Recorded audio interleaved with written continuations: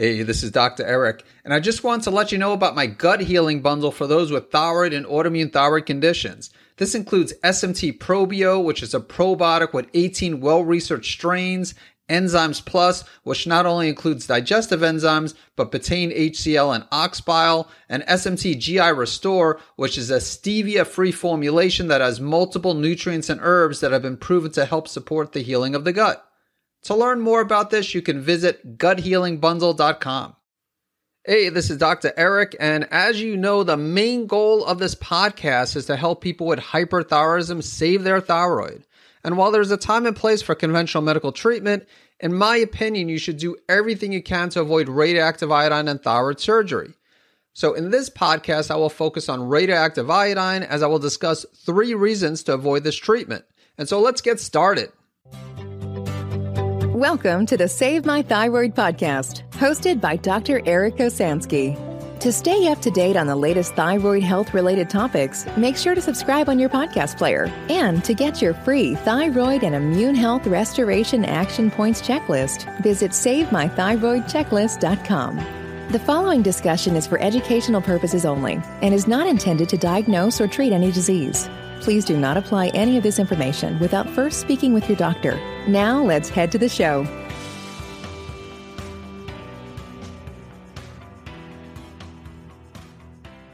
Welcome back to the Save My Thyroid podcast. This is Dr. Eric Osansky, and in this episode, I'm going to discuss 3 reasons why you should avoid radioactive iodine. Now, before I begin, I want to let you know that I'm not completely opposed to conventional medical treatment. I realize that there is a time and place for thyroid surgery, and many of my patients do take anti-thyroid medications, such as methimazole.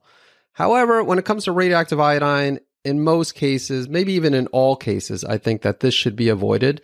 And during this episode, I will discuss why. So let's go ahead and get started.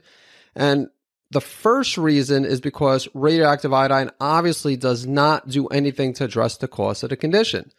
So endocrinologists, we all know endocrinologists don't do anything for the underlying cause. And by not addressing the underlying cause of the condition, this could lead to other health issues in the future. For example, someone with Graves' disease is more likely to develop other autoimmune conditions in the future if the autoimmune component isn't addressed. And for those with toxic multinodular goiter, some of the common causes include insulin resistance and problems with estrogen metabolism, and ideally, these need to be addressed as well. A second reason why you should not receive radioactive iodine is because the quality of life is worse in those who receive radioactive iodine. And again, this is me just saying this is according to the research. And so although some earlier studies showed that the quality of life is similar among patients treated with anti-thyroid drugs, radioactive iodine, or thyroid surgery, a more recent study didn't confirm this. So this study involved 1,186 patients with Graves' disease, and 347 patients were treated with anti-thyroid drugs only, 395 patients treated with radioactive iodine, and 233 patients treated with surgery. Quality of life was assessed using 2 different questionnaires at an average of 8 years after the diagnosis of Graves' disease. Among the 3 treatment groups, patients who received radioactive iodine treatment had worse thyroid-specific quality of life scores than patients treated with anti-thyroid drugs or surgery. The radioactive iodine therapy group had worse scores for the following: hyperthyroid symptoms, goiter symptoms, fatigue, anxiety, depression, emotional susceptibility, impaired social life, impaired daily life, impaired sex life. And in addition, the study also showed that those who received radioactive iodine had worse scores in hypothyroid symptoms, as well as eye symptoms and appearance in the anti-thyroid drug group. It's important to mention that the patients in both the surgery and anti-thyroid drug group were younger than those in the radioactive iodine group, 54 years compared to 35 years for those in the surgery group and 43 for the anti-thyroid drug group. And more patients in the radioactive iodine therapy group had other medical conditions that may affect quality of life, but these factors alone didn't explain the decreased quality of life. So a third reason why you should consider avoiding radioactive iodine is because radioactive iodine might cause or exacerbate thyroid eye disease. And not only do studies show this, but I've also seen people who receive radioactive iodine and either develop thyroid eye disease or experience an exacerbation of their existing thyroid eye disease condition. In the former case, the people probably had mild thyroid eye disease without symptoms, and then when they received radioactive iodine, they developed overt eye symptoms. So while many endocrinologists won't recommend radioactive iodine treatment for those with active thyroid eye disease, this doesn't mean that radioactive iodine can't cause overt thyroid eye disease in those without eye symptoms. So you do want to be very cautious. So how does radioactive iodine cause or exacerbate thyroid eye disease? Well, apparently radioactive iodine leads to prolonged worsening of autoimmunity against the TSH receptor. Taking steroids after receiving radioactive iodine might prevent an exacerbation of thyroid eye disease, and so this is something to consider. And this is especially true with someone who has had Graves' disease for less than 5 years, as there is an increased risk of new or reactivated thyroid eye disease. You might wonder, is thyroid surgery a better option?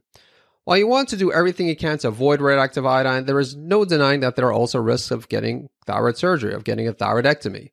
There are increased complications with patients 70 and older, a history of congestive heart failure, smoking history, bleeding disorders, and some other health conditions. However, complications can occur even in those without these risk factors mentioned. So one of the most concerning complications of thyroid surgery is injury to the recurrent laryngeal nerve. And this in turn can cause unilateral vocal cord paralysis, thus causing hoarseness, changes in vocal pitch, as well as noisy breathing. One study involving 11,370 patients showed that recurrent laryngeal nerve injury occurred in nearly 6% of thyroid surgeries. And there are other risks of thyroid surgery as well, such as damage to the parathyroid glands. So as I mentioned earlier, neither radioactive iodine treatment or thyroid surgery is desirable, as there are risks of both procedures, which is why for most people with hyperthyroidism, I recommend trying to address the underlying cause of the problem. If someone has a non-autoimmune hyperthyroid condition such as toxic multinodular goiter, while you also want to try to address the cause of the condition, there obviously isn't a risk of developing or exacerbating thyroid eye disease after radioactive iodine. But how about long-term anti-thyroid medication? Because this is also an option to consider. Maybe not so much in the United States, even though there are some endocrinologists that may be open to this, but see it more commonly in other countries. And while taking antithyroid medication doesn't do anything to address the cause of the condition, there are some people who do fine taking lower doses of antithyroid medication for many years. So when I say lower doses, for example, if they take a low dose methimazole, maybe 5 milligrams a day, or even sometimes half a tablet, 2.5 milligrams per day. And so this is also an option to consider for managing the symptoms for those who struggle to get into remission. Obviously, if you're not struggling to get into remission, if everything's going smoothly, then you probably don't need any of these treatments, radioactive iodine, thyroid surgery, or long-term antithyroid medication. So according to the research, long-term treatment with antithyroid medication is safe, especially in low dose and in adults, indicating that it should be considered an alternative treatment to radioactive iodine as well as thyroid surgery. So again, ultimately, your goal should be to do everything you can to restore your health. But if for any reason you're unsuccessful in doing this, there might be options other than resorting to radioactive iodine or thyroid surgery. So that's why I'm bringing it up. I'm not encouraging people to stay on long-term, low-dose antithyroid medication. But if someone is unable to get into remission, and most people who are unable to get remission, they haven't tried doing anything else to address the cause of the problem. But if you happen to do something to address the cause of the problem, follow a natural treatment protocol to find your triggers, underlying imbalances, and that's not helping, and the endocrinologist is pressuring you to receive radioactive iodine or to get thyroid surgery, you might want to discuss low-dose antithyroid medication on a long-term basis. So let's go ahead and summarize everything. So radioactive iodine should be avoided in most, and again, perhaps all cases of hyperthyroidism. One reason is because it does not address the underlying cause of the condition. Reason number 2 is because quality of life is worse in those who receive radioactive iodine. And again, this is according to the research. Reason number 3 is because radioactive iodine can cause or exacerbate thyroid eye disease. So again, if someone has thyroid eye disease, it can exacerbate this. But if someone doesn't have eye symptoms, maybe they have an underlying thyroid eye disease condition that they're not aware of, and then they receive the radioactive iodine, and all of a sudden they're experiencing thyroid eye disease. And then also there are risks of receiving thyroid surgery. So thyroid surgery is an option to consider for those who don't receive radioactive iodine. But of course, there are risks with thyroid surgery as well. And then I also discussed how low-dose medication, low-dose antithyroid medication such as methimazole might also be an option to consider in cases where someone is struggling to get into remission. But of course, overall, the goal should be to do everything you can to address the root cause, to address the underlying cause, to find your triggers, correct the underlying imbalances. And that is all I wanted to discuss regarding why you should avoid radioactive iodine. So if you are thinking about receiving radioactive iodine, then again, my goal is not to try to talk you out of getting radioactive iodine, but just to educate you reasons why you might want to think twice about getting radioactive iodine, and maybe you'll decide to get surgery over radioactive iodine. Or I mentioned also the low-dose methimazole, low-dose antithyroid medication. But hopefully you also have done things to look into the cause, to address the cause of the problem. If not, I definitely would start there. Thanks for tuning in, and I look forward to seeing you on the next episode.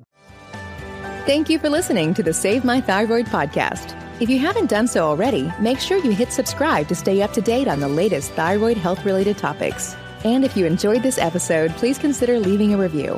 Thank you so much for tuning in.